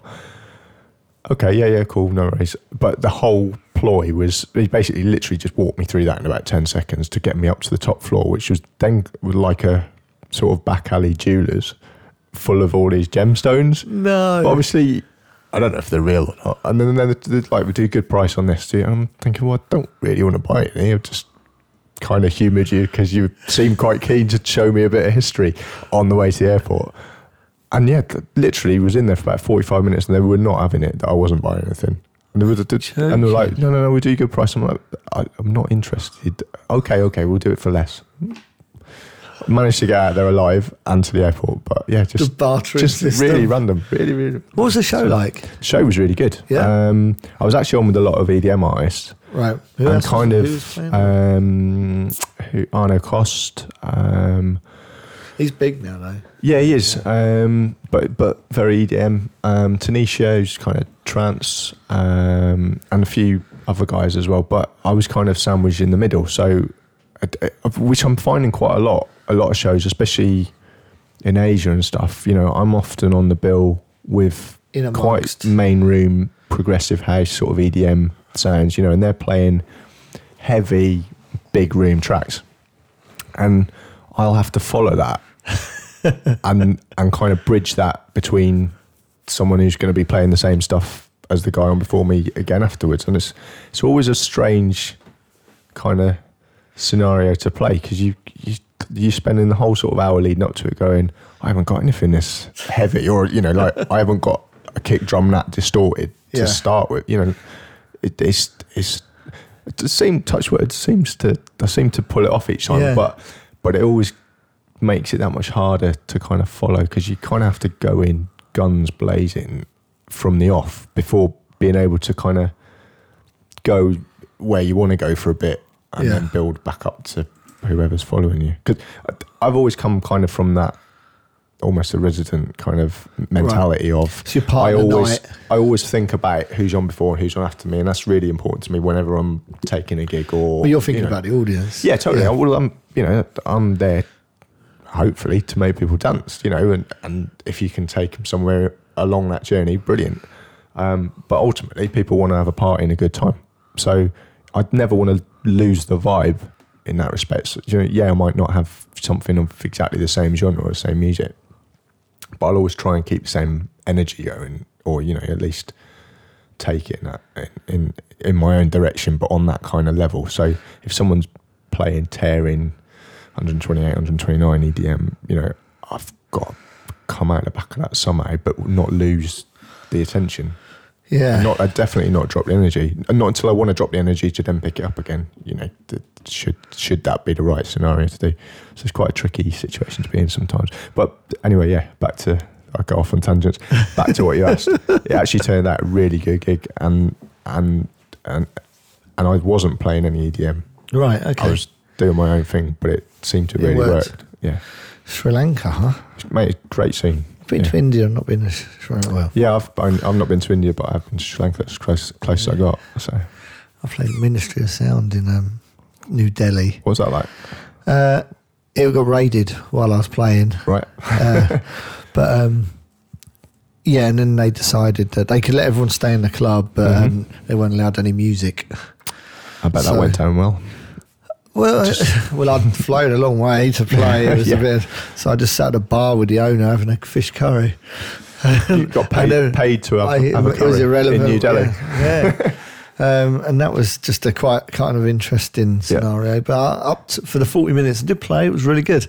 Well, ironically, I've played the longest I think I've travelled was 27 hours to get to Macau, just off Hong Kong and China. Yeah, I know. I got booked for there today. Yeah. Oh, did you? Right. Yeah. And I played for 45 minutes and then was there for about 3 or 4 hours and then flew back again for another 27 hours. You said this earlier, you don't like staying too long. Or is that just... I don't mind it. I don't know if I'm like, I'm not very good at sitting still, as in, you know, like not doing anything. So and when you're on your own as a DJ, you'll know, you know, sitting in a hotel room, you might have amazing pool or gym or, you know, big shopping centres, but they're all very similar from country to country to a degree. And, you know, I don't want to sit and twiddle my thumbs for 3 days in another country on my own.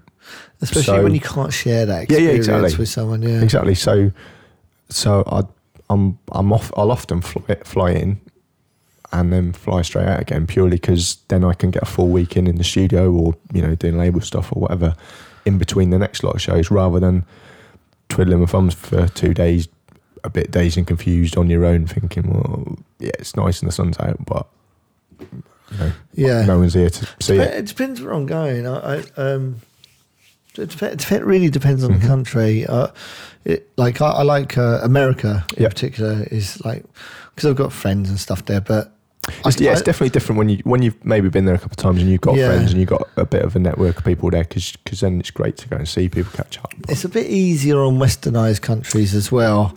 Asia's a bit of a funny one, because it's not like you can just wander down the street, find a cafe, sit down, chill out and read the paper. Yeah. Whereas in America, it's irrelevant if you're not with anyone. You can just do that. Okay, you know, I'm going to have a little wander down the beach. You can do that anywhere, I know. But in a Western, it's not that you're going to get lost. Yeah. It's not that you can't communicate, or, you know, it's a little bit easier, I find. Like Australia, and, you know, same with America. Yeah. It's even when you're on your own, it's just a little bit easier. Maybe not as intimidating. Cause and it is intimidating. Familiar. So Russia's one where you kind of go, you know, it's easy to just feel that you're out your depth a little bit with the language barrier. Yeah. Well, that's how I feel. You know. Yeah, no, I totally agree. I've been on random little wanders down streets in all of these countries, just because, you know, you feel like you should have a little look around. But I've played in a few years back now, but it was in Sao Paulo in Brazil.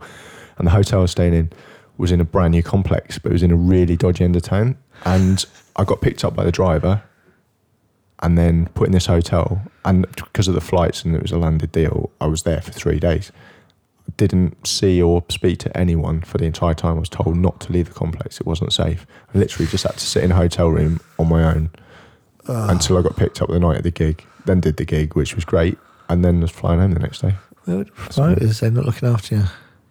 Probably out having fun, but I wasn't invited. So, I've spent a lot of time in hotel rooms. Do you find yourself getting picky in hotel rooms though? Because you get used to certain things being certain ways, and like if something doesn't quite, this sounds real. Sorry, you say it. Like you know? But you know, like you sometimes you've got like a tight window. You've just arrived. You've got time for a shower and to grab room service or something. That's your only meal for fucking 24 hours or something. Yeah. And you order it and it doesn't come, or it does come and it's rubbish. and that's your only meal for the entire time until you've done the gig, and then you can maybe relax before you catch a flight back. And that I start finding that I get really frustrated. Yeah, I think certain countries do hotels better than others. There's definitely a difference. I stayed in a... It sounds real snobby. I don't mean it sound like that. Do you know what? It's not snobby. And it's not snobby when you're there and you're sitting there going, why doesn't this window open? You know? Yeah. Or can they turn the heating off because it's too hot? Or I probably sound really stupid. The biggest fail I always have in a hotel room is working out where the bloody light switches are. Like most times it's fairly obvious, but occasionally you'll get like a real arty hotel and genuinely I just need to turn the lights off so I can go to sleep, but I cannot find the light switch for this light. And that's I'm clearly quite blonde. I always find Australia has a higher standard of hotels. I've always felt that, and that's lovely, you know. So as soon as I'm booked, I go, it's going to be good. Your expectation, even of maybe once you've been spoiled a couple of times, it makes the other one seem a bit worse. I don't know. Yeah. I have dealt with flights. Yeah, it's like it's kind of you walk in through business class, and you kind of, as you walk down the plane into a car, the seats get smaller and smaller. I see until they reach like children's baby seats at the end. 99% of the time in economy. Yeah, me too. So, yeah. That's what I mean. As you walk through, your heart sort of just sinks. Yeah, it's soul destroying. It just gets smaller and smaller. And then the seat in front of you is directly in front of your nose. You can't even open your laptop. Yes, yeah. It's ironic that we're nitpicking about something that like was once my dream. That's the thing. Like, that's the reality check, though. And I like for every little moan I have about it, say right now, or when you haven't slept for 2 days and you're in an hour-long taxi ride back to the airport and you're thinking, I've got a 12-hour flight. What am I even doing in my life? You then have that little pinch me moment where you're like, I feel so lucky to even be able to sit here and have a moan about it. I've got, I shouldn't be moaning about it. This is a unique, amazing situation, and if I never got to do this, I'd be really unhappy. So it hurts, and I'm really tired, or I haven't got any food, or I've not had any sleep. But we're lucky enough to be sat in a cab, tired, having not eaten, having just played at some random country across the other side of the world to a load of people that come to see you. So that more than makes up for it. So, for all the moans and groans and mumbles. I think we just happen this standard with men as we get older. We just start moaning more. Oh yeah, completely. But do you know what? I think we're going to end on that high note because because it is. You're absolutely right. It's like for everything that we've sort of said throughout this podcast about the shitty things. And I hope we've touched on some nicer things, but you're right. We should feel lucky that we should feel lucky right now that people are actually listening to us moan. Exactly. Yeah, that's the funny thing. Like how amazing is it to be in a situation where we get to just have a chat over a table, and then that goes out online and someone even presses play. So So thank you very much for listening. Thank you. And Sonny, it's been an absolute pleasure. I really appreciate you coming down. It's been good. It's been nice to spend the day with you as well. It's been wicked. Yeah, thank you, mate. Thanks for the Kit Kat. All right. You fake Nadia. I just have to bring this up, is that when she cooked for Ben Coda, she gave him food poisoning. And then he was so polite. He goes, "No, I think I just drank too much." I was like, "Well, I was sick as well." You're going to get in trouble for that. Thanks a lot, mate. Thank you. Cheers, dude. Before we finish, it's kind of customary to get some shouts. This is Sonny Wharton. You're listening to Meet Katie on bloody bloody blah, lowering the tone, and look, spin it however you want. No worries. Hey, this is Sonny Wharton, and you're listening to Lowering the Tone with Meet Katie. Try another. Is that smashy and nicey enough for you? Yeah, go on. What's your best radio voice? No, I think that's your one, because I know you'll use the radio one. You'll use the worst one. Is there anything else you want to say? No, just going to get one more, just in case there's any. Cool. Hey, this is Sonny Wharton, and you're listening to Lowering the Tone with Meet Katie. Thanks, mate. Cheers. Right, there you have it. Episode 10 done. I know I've said this before, but doing these podcasts is a real pleasure. So thank you for your support, your kind words. I know I sound like a broken record when I say this, but if you do want to help, you do want to get involved, please just spread the word. Share the links, retweet, make a comment, do anything you can just to make people aware about it. It's really difficult out there. So I notice it when you help. You can make a massive difference by just hitting a button. Until next time, take care. Another child is born. Another race is won. Another dream is shattered. Another day's begun.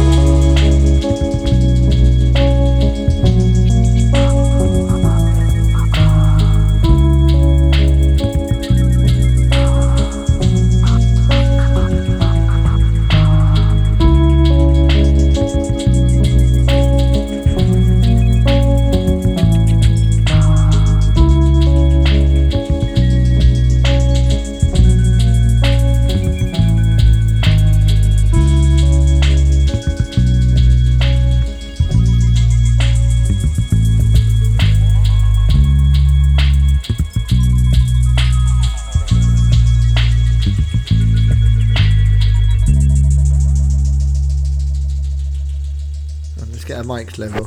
Hello.